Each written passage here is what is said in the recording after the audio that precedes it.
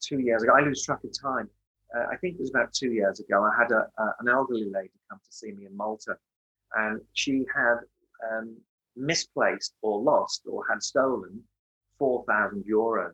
Now she had 4,000 euros in an envelope, and she can't remember where she put it.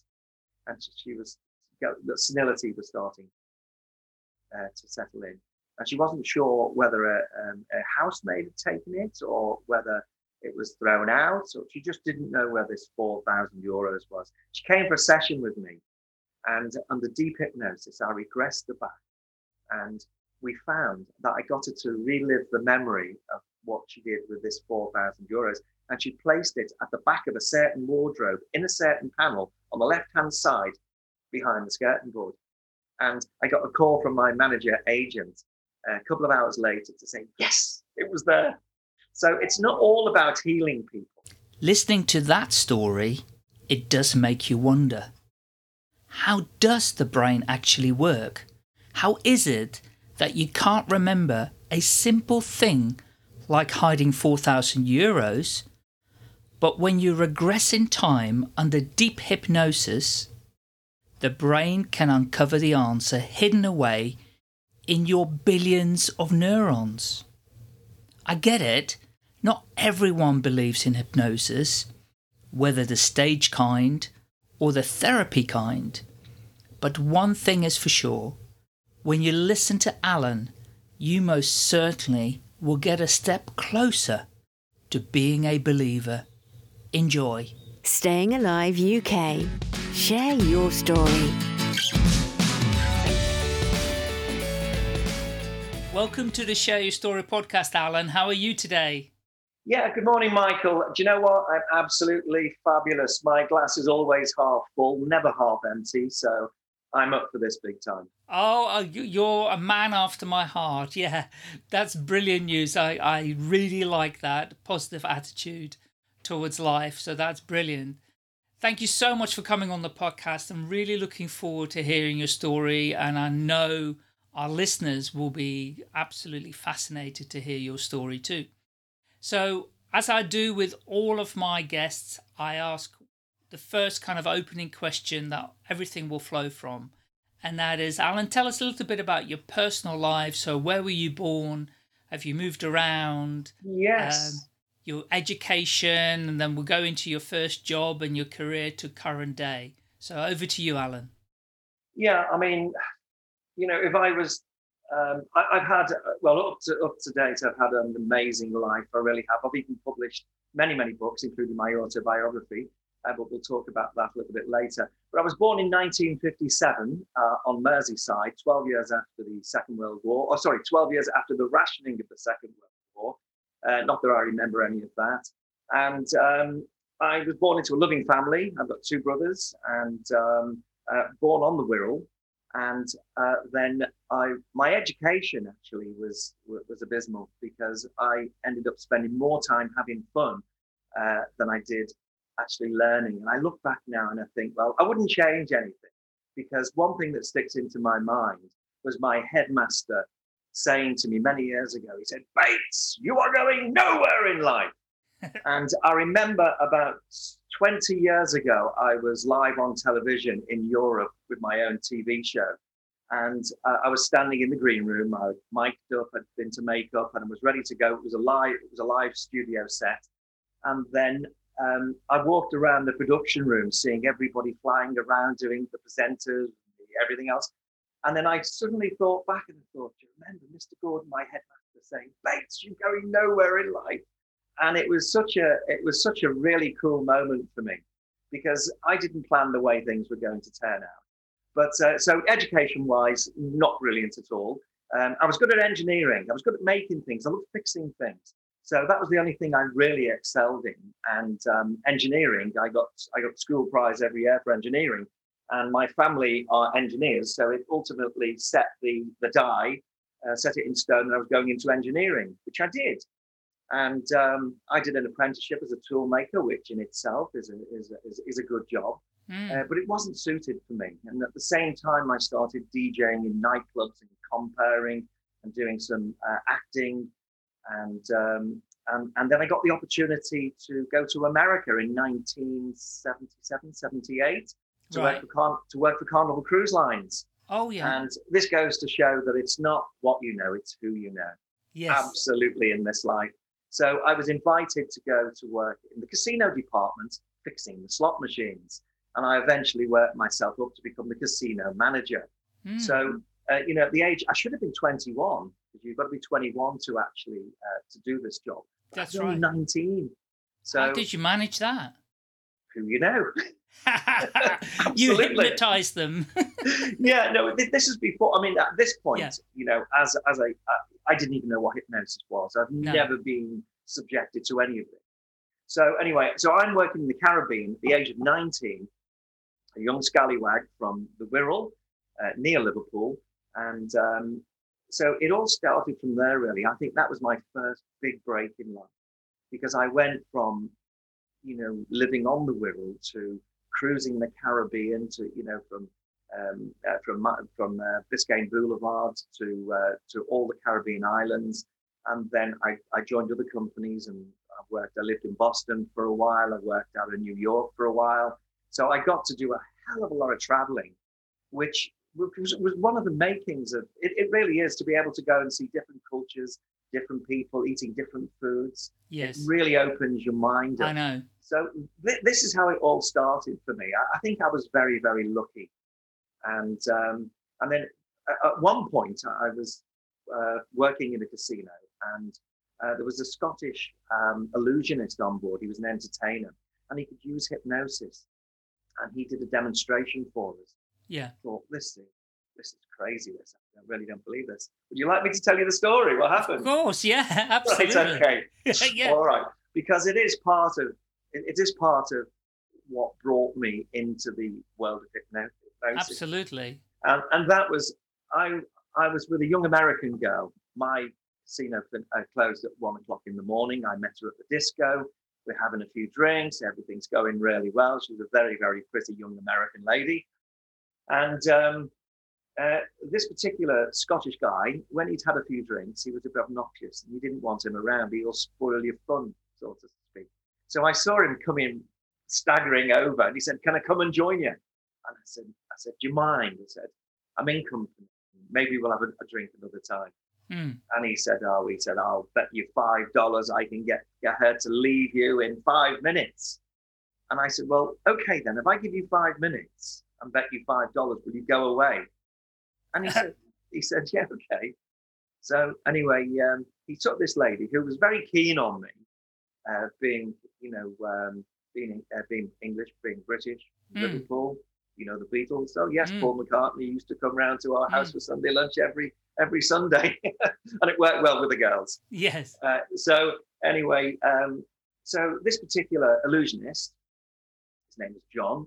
He took this lady over to a table, and I was watching, and I thought, what's going on here? And within 5 minutes, she stands up, she walks over to me, and she said, "Alan, good night," and good night to John, and walked off. Oh my goodness, how did you do that? He said, "I hypnotized her." And I said, "What do you mean?" And he said, "Give me $5. So I give him the $5, and he walked away. Yeah, and then she walked away, give him the $5, and that was it. Then I was absolutely captivated. Hypnosis, I thought it was a load of nonsense. And long story short, but when I came back to England, I picked up on the career of the entertainment side. So I was working in radio stations. I was doing a bit of acting. I was comparing acts in nightclubs. I was DJing. So I was doing really well. And then one night I compared a stage hypnotist. I thought, this is bringing back memories of what happened on the cruise ship. So it was before the days of the internet. So that was it. Then I thought, I'm going to study this a little bit more, not for hypnotizing girls, but just to see what it's all about. Yeah. So anyway, I went to the library, and I got lots of books out, and I read up, and I've become fascinated in them more. And I thought the reading the psychology side was really hard work, actually. But you've got to understand the psychological side to be able to do what I do now. Of course. So anyway, I built up my own show without copying anybody's routines. I became a comedy stage hypnotist. I learned that I was doing all the backstreet clubs in Liverpool, and then I started doing the tour around the UK, and I was starting to, get quite well known. And I got my first break on Granada TV, and which was an hour-long program on hypnosis. Then, So how did that come about then? Did they just spot you in the clubs? yes, yeah, they were doing a debate on hypnosis, so they got in touch with me, and by now I was starting to get quite a good reputation. I was doing theatres. I went from backstreet work in men's clubs to being able to take this forward with my own show. I was promoting with my team in booking theatres, selling the tickets, right. and at that particular time, it was very lucrative. I was really honing and developing my skills as it works twofold as a comedy stage hypnotist.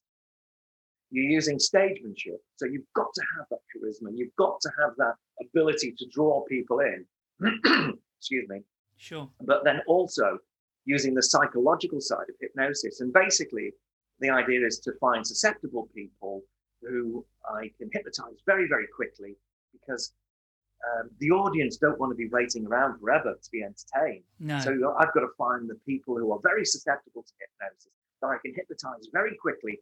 And then the show is fast-paced, fast-moving, and audience participation, and away you go. So I built this reputation up as a hypnotist. Then I went on the Joan Bakewell show, Heart of the Matter. I don't know if you remember that on BBC One primetime TV. Oh, before that, I did the Esther Ranson show, That's Life. Oh, yeah. Yeah, and that went out to millions and millions of people.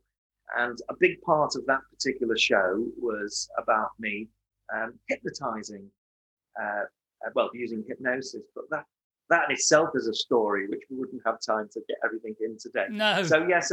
So then I started. I was in demand then overseas. So I had an agency in London, and they used to get me a lot of work all over the world, from Egypt to Bahrain to Dubai to Sharjah to Bali, Indonesia. So I was building my reputation, meeting lots of people. But what I must say at this point is, from the very, very beginning of my hypnotic career, I was always asked, can you stop me smoking? Can you take my phobias away? Can you make me feel less stressed? So I was doing this free of charge. I would never turn anybody down if anybody came to see me for help. Yeah. And I found that I had this amazing skill of helping people. So I was making my living now as a comedy stage hypnotist, doing theatres, cabaret. I was one of the biggest players on the university student union circuit for about 15 years. I mean, come freshers. I was literally London one night, Glasgow the next night, back up to London the next night, South Wales, North Wales, all over the country. But got the energy, I still have. So really happy with what I'm doing. And then I did some high profile TV shows in this country and overseas. I was invited on the Graham Norton show, which was a real big career break. Because the Graham Norton show is very, very well liked and received by the British public and overseas as well. Yeah. So, people even now say to me, "Oh, I saw you on the Graham Norton show." And then I had the opportunity to go work in Malta, which was another massive, big influence in my life. I mean, as Confucius states, choose a job that you really like, and you will never work a day in your life. Yes. That's very true, Yes. And I often talk about that with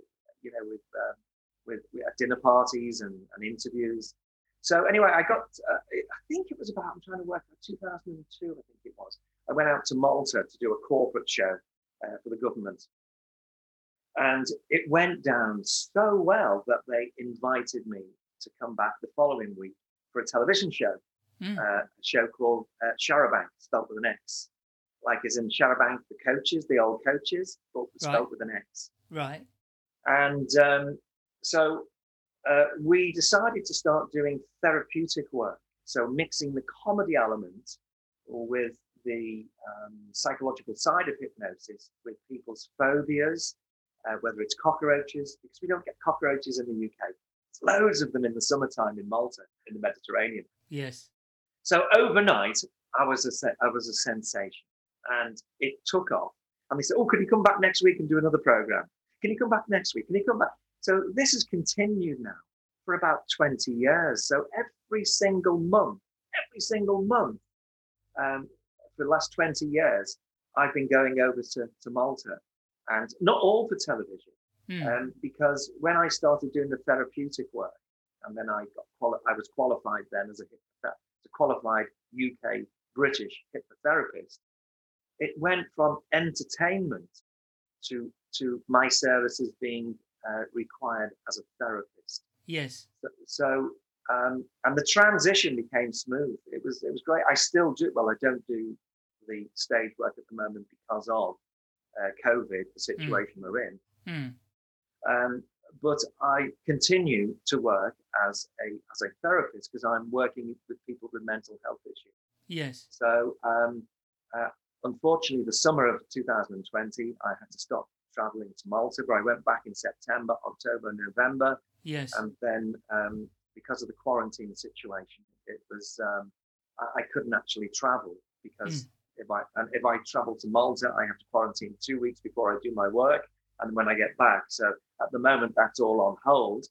Yes. But the transition went from entertaining people with hypnosis over to working basically as a full-time therapist. Right. And that's what people know me for, more so now as a hypnotherapist. But I still do, or I will still be doing, the entertainment side, because there's a long-standing organisation in Great Britain called FESH, the Federation of Ethical Stage Hypnotists.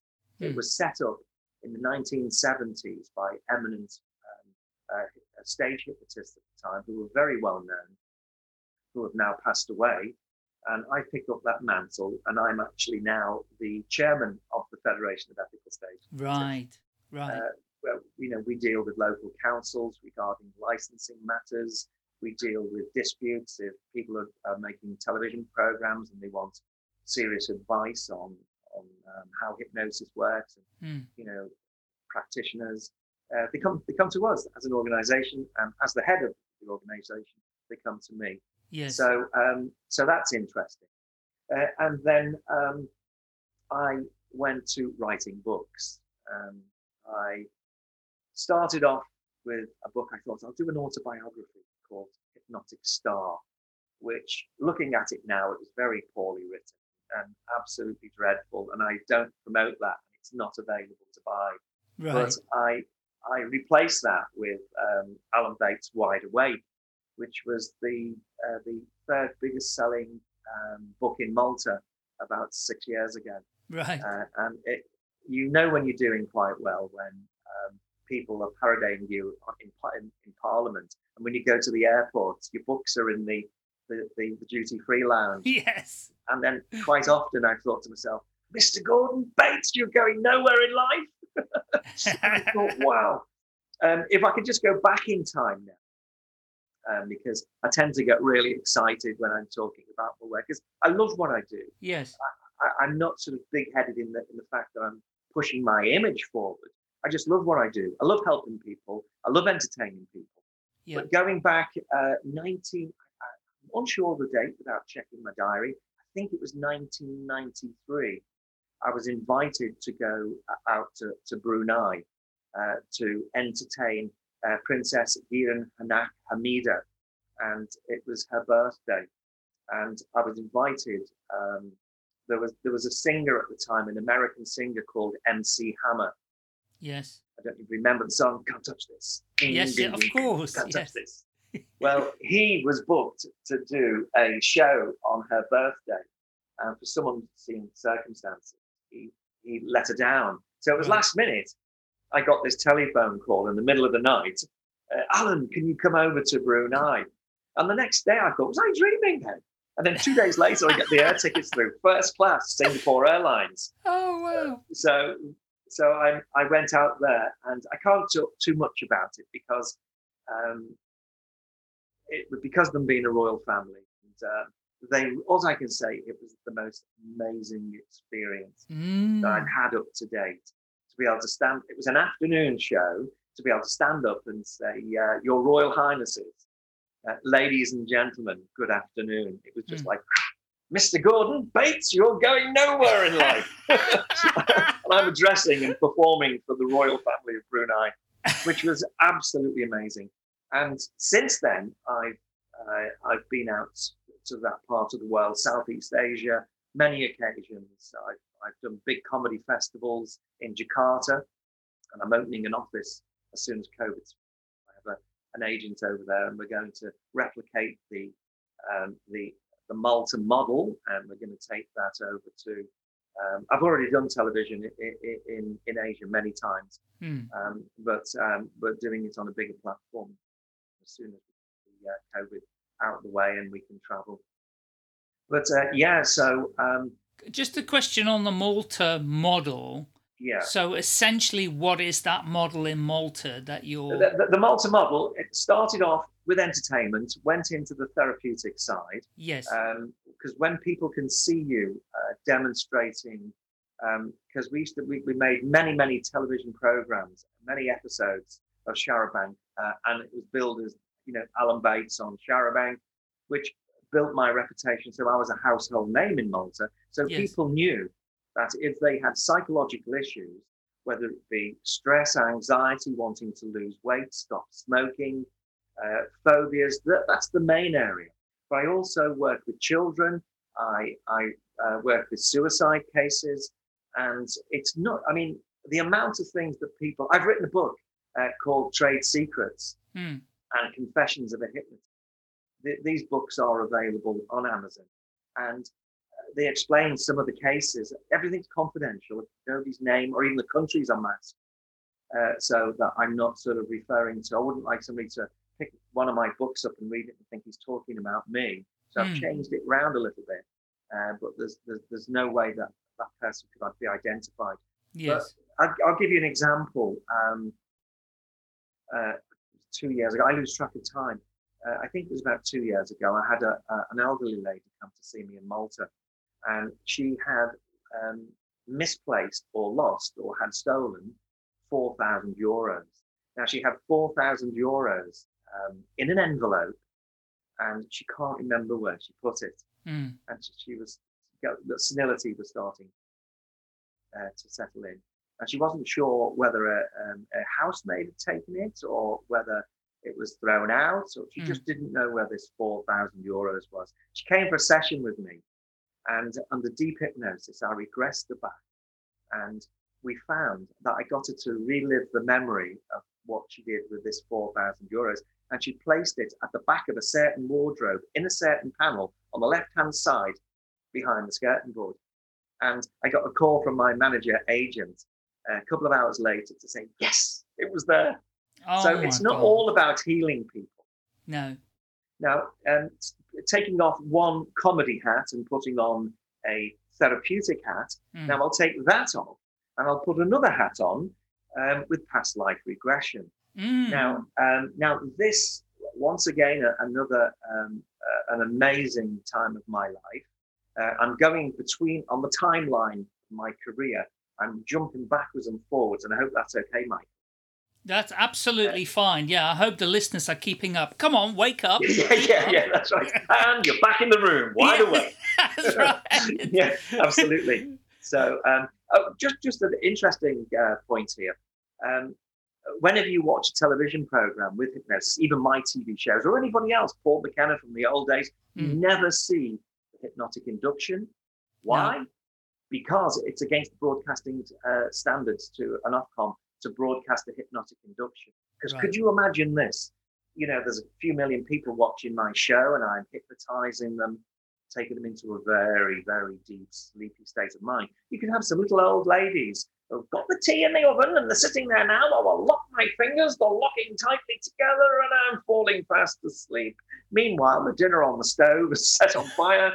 So it's, obviously we don't broadcast hypnotic induction. It's very powerful. But it's common sense, and in the UK and civilized worlds anyway, they won't allow that to happen. So putting back the hat on of Alan Bates' regression, Going back many, many years ago, once again into the 90s, uh, uh, the biggest name in Liverpool as a psychic medium to go and have a psychic reading was Derek Acora Yes. from Most Haunted. So I went for a reading with Derek Acora. Didn't know him, and he said to me, "I've got your grandparents here, Mary and Lena." Well, yes, he had my grandparents there. However, that wasn't even their real names, that was their nicknames. So he brought my dead grandparents back with their nicknames, and I thought, you've got my attention now. Yes. So I had a reading of him, and he was knockout. He really was. As a one-to-one reading, he could not have known the information that he gave me. If we've got time later in the interview, I'll come back to the most amazing story from Derek. But anyway, a year later, I get a call off Derek Acora, and he said, "Alan," he said, "my guide Sam said we're going to work together." And he said, "I've got no idea how we're going to work together." Well, I said, "Well, maybe I can do past life regression, take people into past lives, and we can set up a show," which we did, called The Paranormal Experience. And this was before Derek had even been on stage. Derek had never even held a microphone on stage before until he met me. Wow. So we developed this, and we and bearing in mind how I've already done the theatres and television. So Derek and I joined forces, and we put together this show called The Paranormal Experience. And we took it all over the country. We took it to Jersey, to the Fort Regent Theatre in Jersey. We did the Benidorm Palace, biggest stage in Europe. And we were selling out, we were packing theatres out with what we were doing. And Derek was being Derek, as in Most Haunted. And my input was past life regression. Yes. So I would hypnotize members of the audience, and they would go into a state of hypnotic trance. And then during that state of hypnotic trance, I would take them back into a past life. Now, the common denominator in the world's religions is a belief in the afterlife. Yes. So we could talk about this separately, this issue, and go on for hours. But just to condense it a little bit, the information that I would get from these people, and we'd encourage people to Google Live as we're doing the show. So I would have people who people had passed over in the Second World War who give us their name, where they were, their family history, their regimental history, and everything else, where they passed away. And meanwhile, people are Googling this in real time in the audience and saying, "Yes, John Jones, he was from Cirencester. Yes, we've got it here now. There was a pub called the Green Hand, and he did have a father that lived in this village." So it was absolute vibrant, the show. And then I'd call Derek onto the stage, and he would look as a psychic medium into these past life regression cases, and he would then communicate with the spirit in a past life, and it was just absolutely amazing. And beyond any reasonable doubt, the information that we were getting, we actually did a TV show based on this. It was just absolutely fascinating, without any reasonable doubt. The results that we got were very positive. Yeah. Did you see, by any chance, do you have Netflix? I'm sure you probably do. Yes, yeah. Have you seen the latest documentary series about, what's the title of it? It'll come to me in a minute. Something like Life After Death or something. Yes, I have. Yeah, I know. Yes, I know. Yeah, I did watch it recently. It'll come to me in a minute. Yes, I know the one. Yes, I did watch it because it was a series, and they covered mediums. That's right. And they covered past lives. And they did the past life. These kids who have these memories. Yeah, that's right. As youngsters of this pilot in this. Yes, that's the one. I did see it. I mean, surviving death. That's it. Yeah. Surviving Death, Netflix. Yeah. And so, I mean, it's interesting because my wife and I are quite interested in the topic. And a few years ago, we did a past life regression on each other. All right. Okay. And my wife found the notebook the other day. She said, "Look, these are the notes we took when we did past life regression on each other." Yeah. And for me, there was just a very quick story. I was taken back to Roman times, Okay. where I was this very significant, well-known and famous kind of teacher and author. But we were living in tents then, Mm-hmm. and I had all my writings kind of in scrolls and things like that. Yeah. But what was happening is people were stealing them. And of course, it's not like digital now. You've got these things. If somebody steals a scroll, it's gone forever. You can't That's right. Yes. recreate it. Unless it's the Dead Sea Scrolls and they're found thousands of years later. Yeah. So, and of course, some of that presented itself in my current life for having a fear of writing, because I had this belief that if I write, people will steal my material. Oh, right. Okay. And it stopped me from writing. I mean, I changed my mind about 15 years ago or so when I first started blogging. So, and I've written a lot of blogs since then. So, I mean, it's kind of gone now, but it was very you reckon interesting. Your past life was yeah, reflecting into this life. That's right. So it was very interesting how it was stopping me from actually getting on and doing some writing, I had an interest in it, but it stopped me. I mean, I'm not a published author. We're just starting actually, but even so, I've still got tiny bits of kind of hesitation in that area. Mm-hmm. And I think past life regression can be both fascinating and interesting, but it can also be very healing. Yes, absolutely. Well, if you look at Tesla, vibrations and frequency. Okay. Yes. Truly don't know how I do what I do. It's no matter what you do in life, you have to get results. And I work very hard as a hypnotherapist. I have a clinic in Bebington on the Wirral, which is near where I live, which I'm available for any clients that live on the Wirral who have psychological issues and they want to do something about them. But I also have my clinic in Malta, which I go to every single month. Which I obviously can't go at the moment until COVID's lifted. And we're going to be setting up, as you said before, the Malta model. What works? We're going to be setting that up in Jakarta. I have an agent manager who I've worked with before. He's a British guy who's That's Indonesia, correct? Sorry? That's Indonesia. Indonesia, yeah, Jakarta. Yeah. Great place. Great location. It used to be a Dutch colony many years ago. Yeah, but you're also in the area where you've got Singapore, which is 2 hours. Now, Singapore is my favorite place. I used to have a fan club in Singapore. I used to go out there regular, and I used to work to live audiences. I've done television and lots of radio interviews and lots of theatre shows in Singapore. My favorite place in the world. I've traveled all over the world. I love what I do. I'm also a retired pilot as well. I used to fly aeroplanes, but that's another story. remember the head teacher, Bates, you're going nowhere in life. But you haven't let that one go, have you? No, I'm not letting that one go. But all in good faith. And, I know. Because one thing life has taught me is always expect the unexpected. Because that's our phrase. You never know what's going to happen this afternoon. I know. And considering that my education was pretty appalling, I went on to publish 5 books, which are all available on Amazon. And I really, really enjoy writing, and it's something at school. At school, Mr. Gordon would say, "You've got to go on to publish." I've actually written more books, but I've actually published 5. And my favorite 2.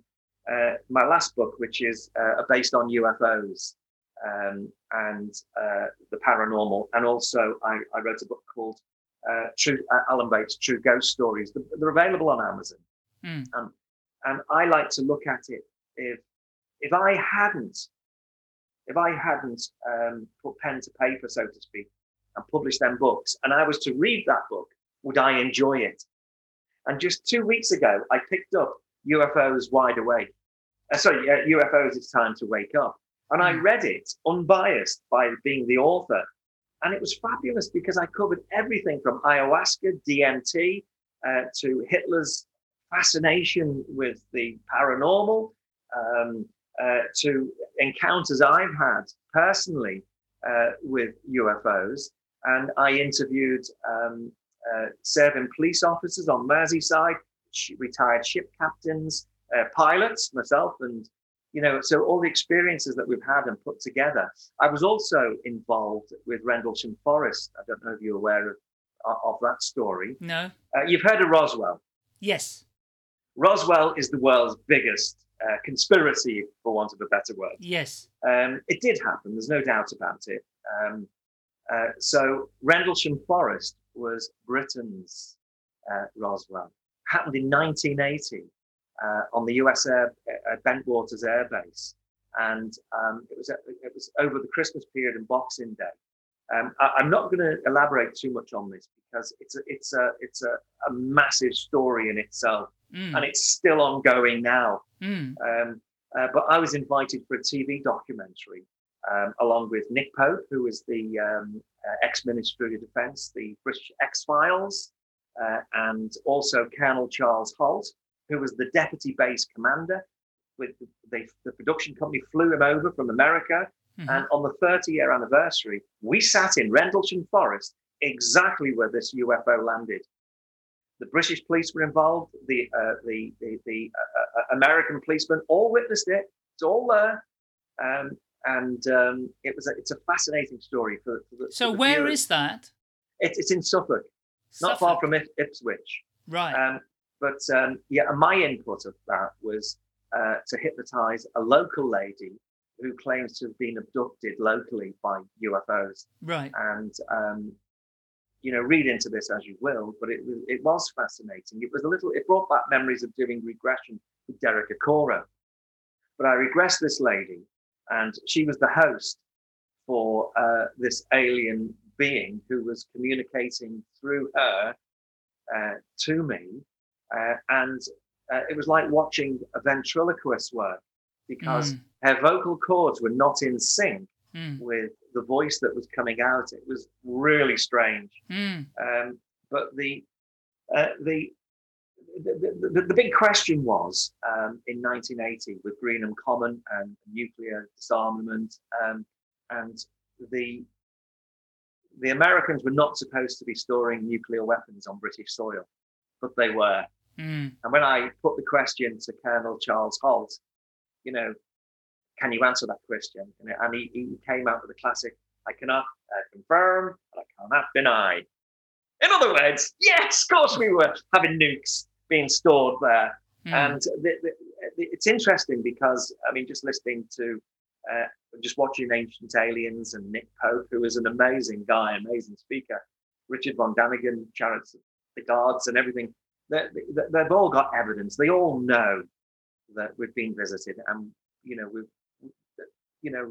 as I say, this is maybe we could talk another time about this about my book UFOs, because there's enough material in there. It's a fascinating topic, and I think the trouble is people want to believe and they are too scared to believe at the same time. It's one of these really tricky areas for people to get their mind around, and doesn't matter how much evidence you show and say this is real, and people are going to go, yeah, but where's the proof? Well, here's the proof. Here's the proof. Yeah, we have proof. It's up now. Now MUFON, which is the network in the United States. Well, it's up all over the world. They're basically saying now it's up to the government to prove it doesn't exist, because we have that evidence to prove it does exist. But just think about this for one moment, Mike. What would happen? What would happen if disclosure came this afternoon? The stock markets would collapse completely. The world would go into disorder, loss of humanity. People wouldn't go to work. The supermarkets would run out. The petrol stations would run out. It would be lawlessness like you've never believed. We only have to look at what's happened with COVID, trying to get toilet roll, trying to feed your children when there's no food in the supermarket. The world would break down, all because of this disclosure. It's going to happen. It will happen. And I hope it happens in my lifetime. But what do people need? Do they need that spacecraft to land on the White House lawn and say, "You're not alone, we're here"? For a start, the world's religions would fall apart. Humanity would fall apart. So here's a theory for you. And this has just come to me in my head right now as you're speaking. Is what we're going through like a dress rehearsal? I've already thought that. I thought about that when COVID hit last year. Because if governments can control us in some way, have us to calm down and stay at home, they can do that for other events as well in the same way. Yeah, if you look at the research that's going to be, the think tanks that are going to come from this now, there's people studying this now, studying people's behavior and how people behave and what to expect, because something's going to happen in the future. We don't know what, but it will. Yes. Nothing lasts forever. And I think that, if you look at virtue of the fact that if extraterrestrials can come to this planet, whether they're using different propulsion systems, wormholes, the Eisenhower Rosenberg wormhole theories to get to this planet, or whether it's just slipping into different dimensions. If they can do that, they're obviously more advanced than we are. And I could imagine them sitting there now looking at us with the wars that are still going on, killing people. If you actually look at what human beings are capable of, in my mother's lifetime, the Second World War, 6 million Jews killed. If extraterrestrials are looking at us, they're barbaric creatures, which we are. Not everybody, but we are a barbaric, creature. And if we can do this to our own people, what are we capable of? It's just, it's going to be interesting because there's so many what ifs and, buts and maybes. But I do believe that we will get disclosure at some point. The famous guy in America, Dr.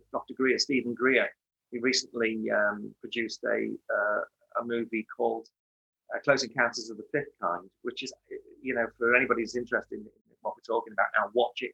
Absolutely amazing. Very, very switched on guy. He used to advise Clinton and several of the other presidents, and he's a very, very interesting chap. You need to get him on your channel. Very interesting guy. So did you hear recently, I mean, it was literally in the last couple of months, that there is some Israeli defense ex-minister? Yes, I've seen that. Yeah, who confirmed that there is information available and Trump might be releasing it. Yes, I know. And I was really hoping for that to come out. Yeah. It would be a big move. But you see, the thing is, in government, it's all compartmentalized. So, sometimes the presidents are not privy to all what's going in the black ops and the different. And what they do is, like, when they're manufacturing, whether it's alien technology, back engineering or whatever, there'll be engineering companies all over the world, all over America, all making a certain part. And they've got no idea what this part does. And nobody knows what it's about. But when all these parts come together and they're fitted together, they're training them on the proving grounds in the United States. It's always fascinating stuff. I mean, what's happening now with because not just the Americans, but everybody, the Russians, the Chinese, the British, if you come up with something, they want to look at the elements that they can use for warfare. Yes. Which is so sad. Once again, it's so sad that 0 point energy, 0 point field. Yeah. If Dr. Stephen Greer reckons conclusively that it's proven that you can have a small box in your home which would power everything in your home with clean energy. But unless you can put a meter on it, nobody's interested. No. Where's the moral compass in that? Mm. If we're trying to remove or reduce our carbon footprint, but what happens if the energy, the 0 point energy, 0 point field is here, and we can harness that energy, clean, free energy for everybody around the world. But unless you can put a meter and start charging people, they don't want to know. Petrodollars, that would just disappear like that. Absolutely. Well, it is going to disappear eventually. Maybe not in our lifetime, but it is going to. The petrodollars will disappear. But they want it on their terms, and they want to do it gradually. Exactly. So that you're quite right. When there is the alternative, they can charge for the alternative. And it's likes of helium-3. Have you heard of helium-3? No. Yeah. Okay. So solar system is consistently bombarded with radiation from the sun. Now, because of our defense system, we're shielded from a lot of the radiation, but the moon isn't. The moon isn't. So over billions of years, the moon has gathered radiation in its soil, on its surface, and that is called helium-3 and helium-3. And they reckon if you could consolidate it, burn it, and bring it together as a solid, and bring one payload over back to Earth, it would power the whole of the United States for 1 year on one payload. And that's why the Chinese, the Russians, the Americans are all wanting to go back to the moon, because this helium-3 is there. It's on the surface of the moon. Unbelievable. No, I haven't you need to look into that, because the majority of people just go around with their head buried in the sand. They believe what they want to believe. They don't look up at the skies. They don't open their minds. Well, it takes us full circle, though, Alan, in terms of your hypnosis, your hypnotherapy.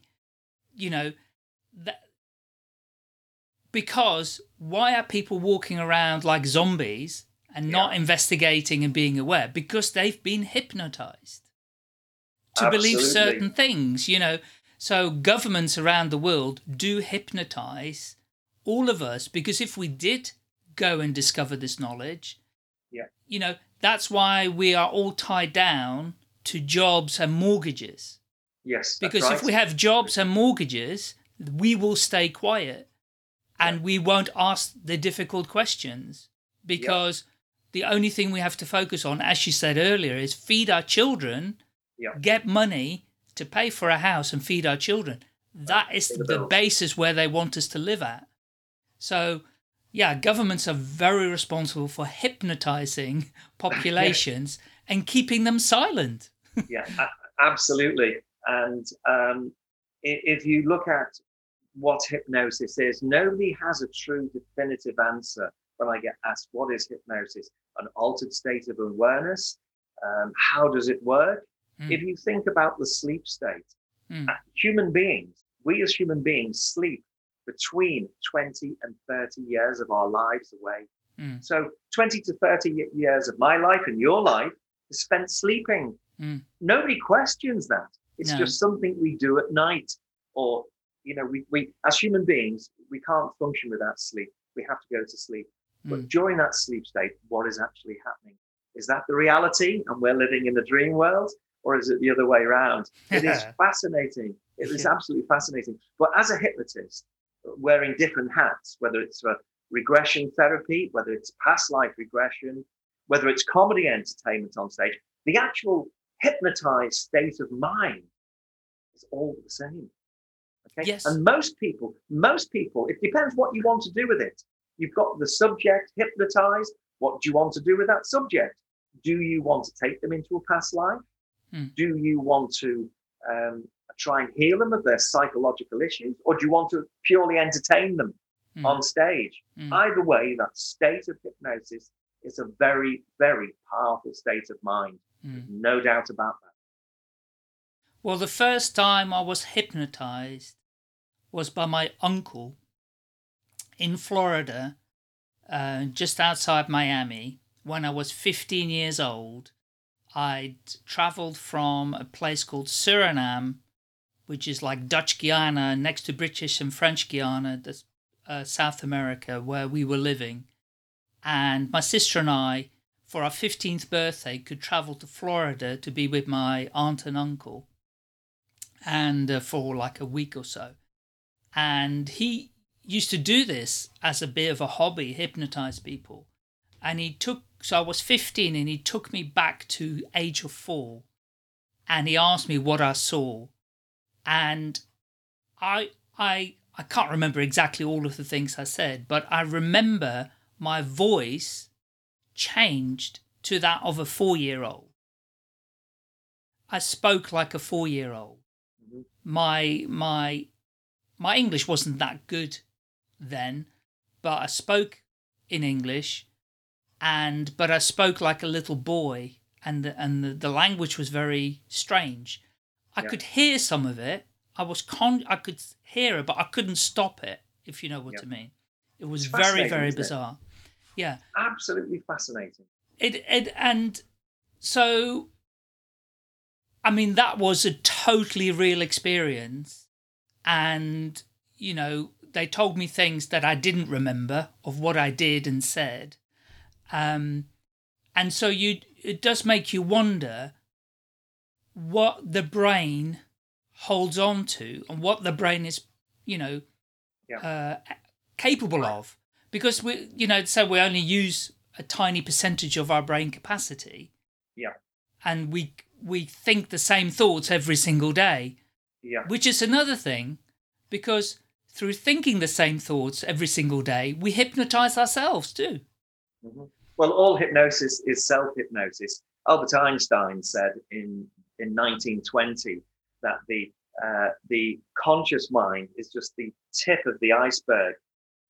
The iceberg is the subconscious. And, Yes. you know, he nailed that one big time. Yes. I mean, talking about changing your voice when you regress, I once did a documentary with a guy called Gary Dakin, who was a trans medium, and it scared the life out of me because he came out to my house. We did it in my home, and I regressed, and I'd never seen anything like this before, where a trans medium, can literally transform into somebody else. And this particular guy, his face changed, his jaw dropped like he had Bell's palsy, his eye dropped down, the saliva was just dripping down his chin, and the voice that came out of that mouth was not Gary Dakin. And he told me a couple of personal things, which I won't go into here live, which came to fruition many, many years ago. But his parting knowledge was the Earth is going to be hit with an asteroid. And I can't remember now how many years ago. In what date it's going to be hit. Well, we know we can't get round that. One day we're going to be hit by something that's going to cause a lot of trouble. You know, for the inhabitants of the Earth, like what happened with the dinosaurs many years ago.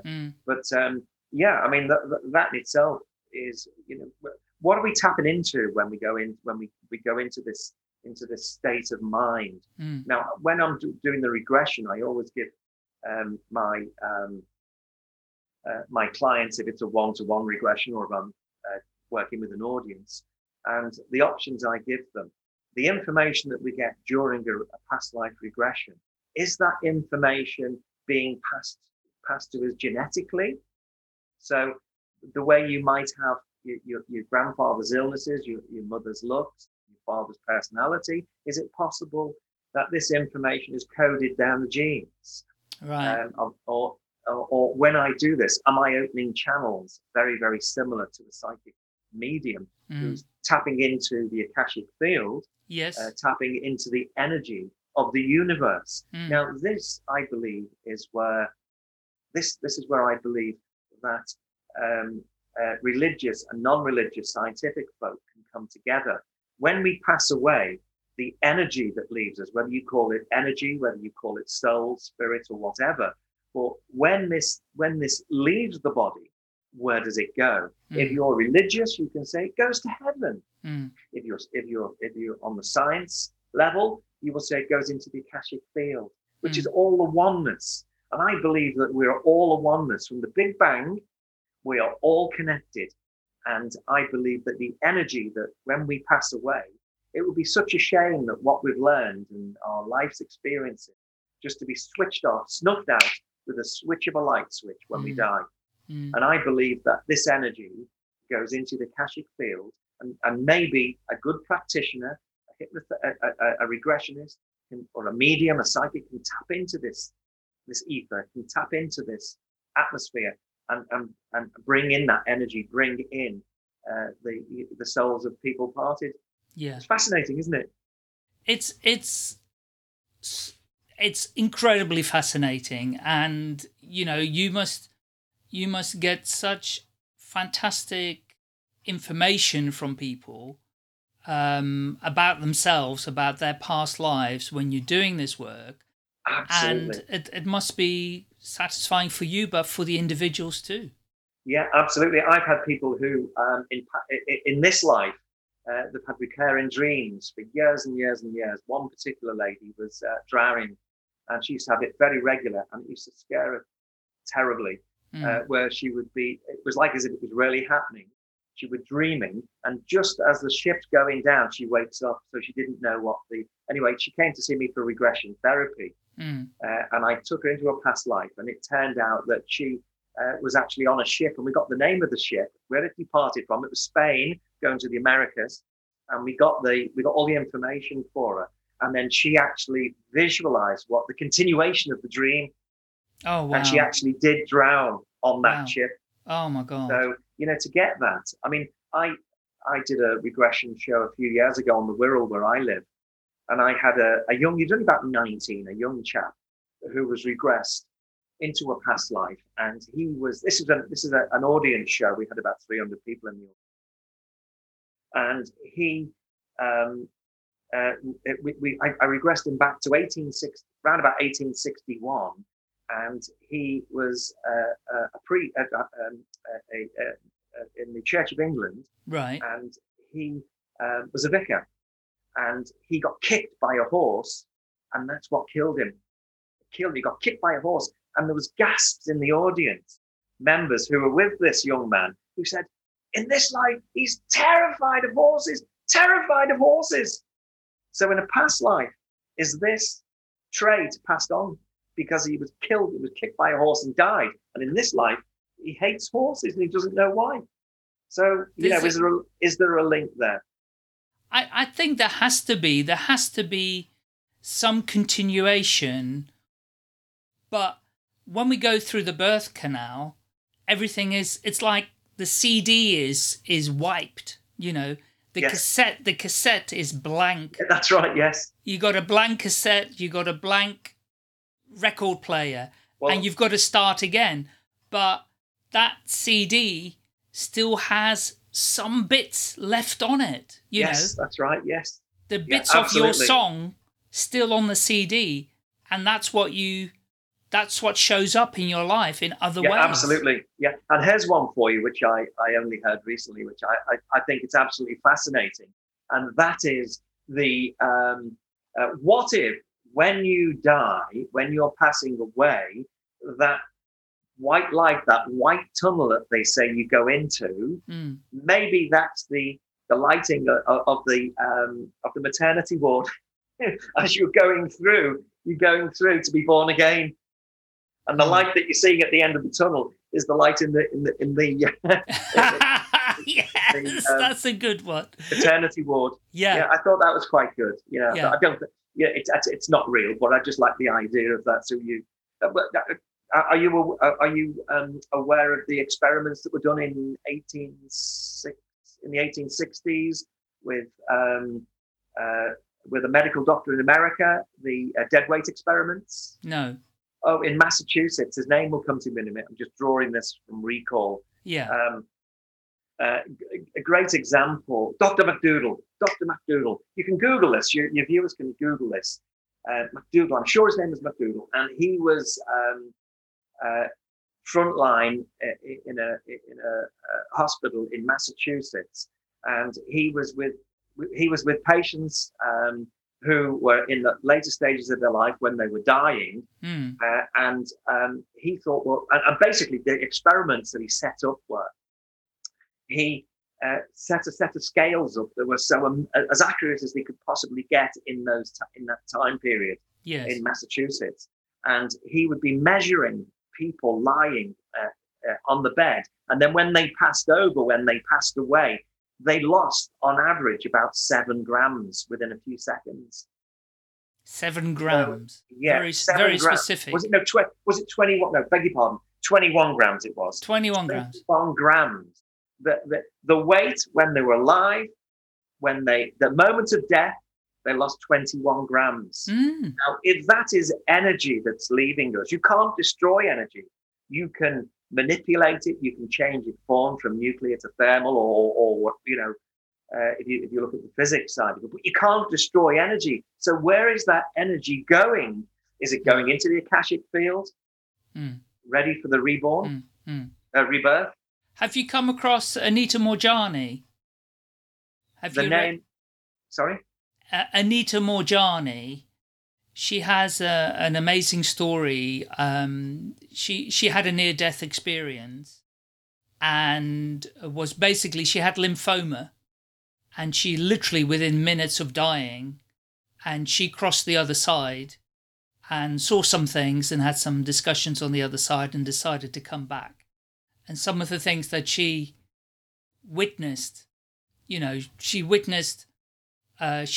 an Asian lady living in Hong Kong. I've met her several times, and I've been to some of her workshops. Yeah, the name is familiar, but she's a Hay House. She was discovered by Wayne Dyer, Hay House author, and she's now a Hay House author as well, with her book, which is Dying to Be Me or something. Yes, I am aware of it. But there's so many interesting people out there. Dolores Cannon, she's passed away now.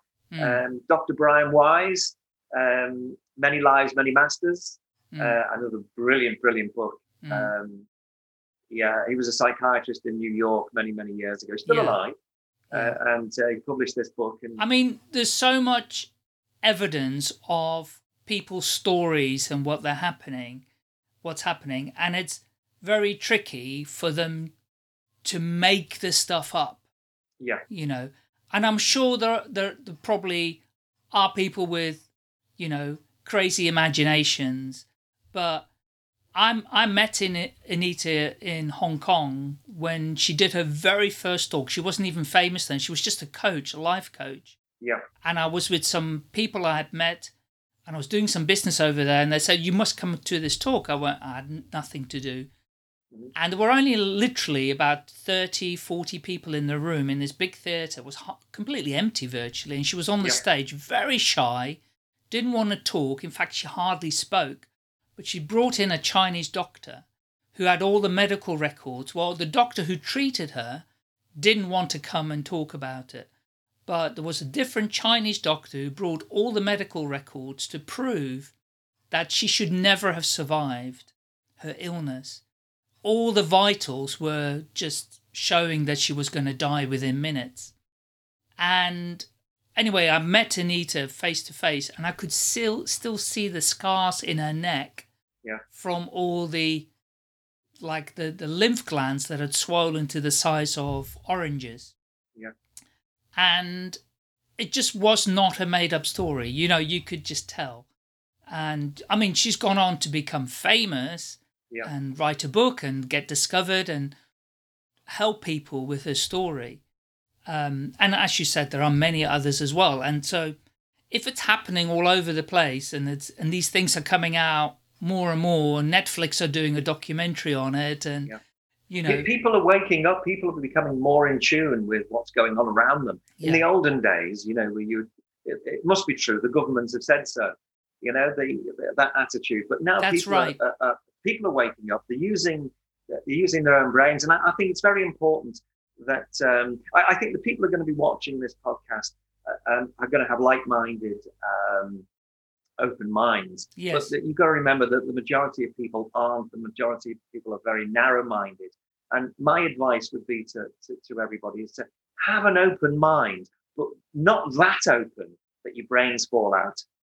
I like that. It's true though, isn't it? Have an open mind. Yeah. Because don't forget that when we're born, we're conditioned. We're conditioned. People around the world are conditioned with religion. That there's no change in that. You can't change this. It's set in stone. They have been conditioned that this is factual, even if science disproves it.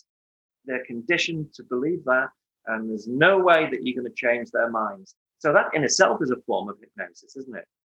It totally is. I remember my mother, who she's passed on now, but she was Anglo-Indian, and she went from a Hindu religion, although she had a very British upbringing, so you could almost say she was Church of England, but she married my father, who was Catholic. And they lived in Amsterdam. We were born into the family, obviously, and then we were still going to Roman Catholic Church. And once a week on a Friday morning, there was a very early morning mass, like 6 o'clock in the morning. And I was an altar boy, on my knees, falling asleep, having to ring the bell every time, watching the priest every time he drinks, the blood of Christ and whatever, and have to ring the bell, and I'm like falling asleep. And it got to me then. I went, seriously, this is what it's about? 6 o'clock in the morning, I've got to do this, penance, and be uncomfortable. You don't need to do all that to be a good person. You can practice Christian values without going to a pointy building or anything like that. If you're a good, decent person and you like to help people, and if you can help somebody without detriment to yourself or connections, well, that is very, very important. Yes, in my view. Yeah. If there is a little place up there for you to go to, if you're a good, decent person, you will eventually go there, wherever that might be. Yeah, Alan, we literally could speak for hours on this topic, and really, really fascinating. So, share with the listeners, how can they get in touch with you? There's different mediums. If you're in the UK, just Google me, www.alanbates.tv, or you can go into the hypnotherapy services. This is based for people on Merseyside, from Chester to Liverpool to North Wales. That's my catchment area for people coming to see me for psychological help. If they're in Malta, you just have to Google me, and I'm all over the social media platforms, likewise on Facebook. And if anybody's interested in purchasing any of my books, they can do. They're all available on Amazon. My favorite one, which was my last book, UFOs, It's Time to Wake Up, Trade Secrets, which I discuss how to do this, how to become a hypnotist, and what you need to know, the history. Also Confessions, which is a good read for over 18s, because there's quite a lot of interesting adult material in that. Okay. Confessions of a Hypnotist. The autobiography, Alan Bates, Wide Awake. And my second best book that I like is Alan Bates, True Ghost Stories. I think they're all decent reads. They're a decent read. They're all available on Amazon. And I know you're saying you're in the Wirral catchment area, but are you doing consultations via Zoom as well? No, I'm not. I like to be hands-on. I'm old school, where I want that person in front of me so that we can, sometimes I need to give them a box of hankies to open up. I need to be able to. No, I much prefer being in the company of my clients. Right. Great. Okay. And is that paused at the moment, or? No, I'm still working, because I'm working with people ongoing mental health issues, drug dependencies. I've got a lot of people coming to see me with cocaine abuse at the moment, and getting great results. Because of lockdown, people are drinking too much, smoking too much. Suicide cases. So I'm still working. I'm still working at the clinic, but I don't do the big group sessions, because in the past I do group sessions with hundreds of people. I'm obviously not doing that at the moment. But I will be in Jakarta when we go to Indonesia. We'll be opening up those big events for people to stop smoking, lose weight, stress, anxiety, all the usual therapies that I do on a regular basis. Okay, brilliant. Thank you very much for your time today. It's been absolutely fascinating. And hopefully when all this COVID stuff is out of the way, if you're ever in the Midlands, let me know and I'll take you for lunch and we can have a chat face to face. Absolutely. Michael, it's been my pleasure. Thank you. Thank you very much, Alan. Take care. If you've enjoyed this podcast, please rate, subscribe and share at will.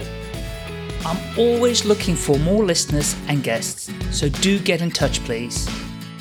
You can find me pretty easily by searching for Staying Alive UK. Thank you.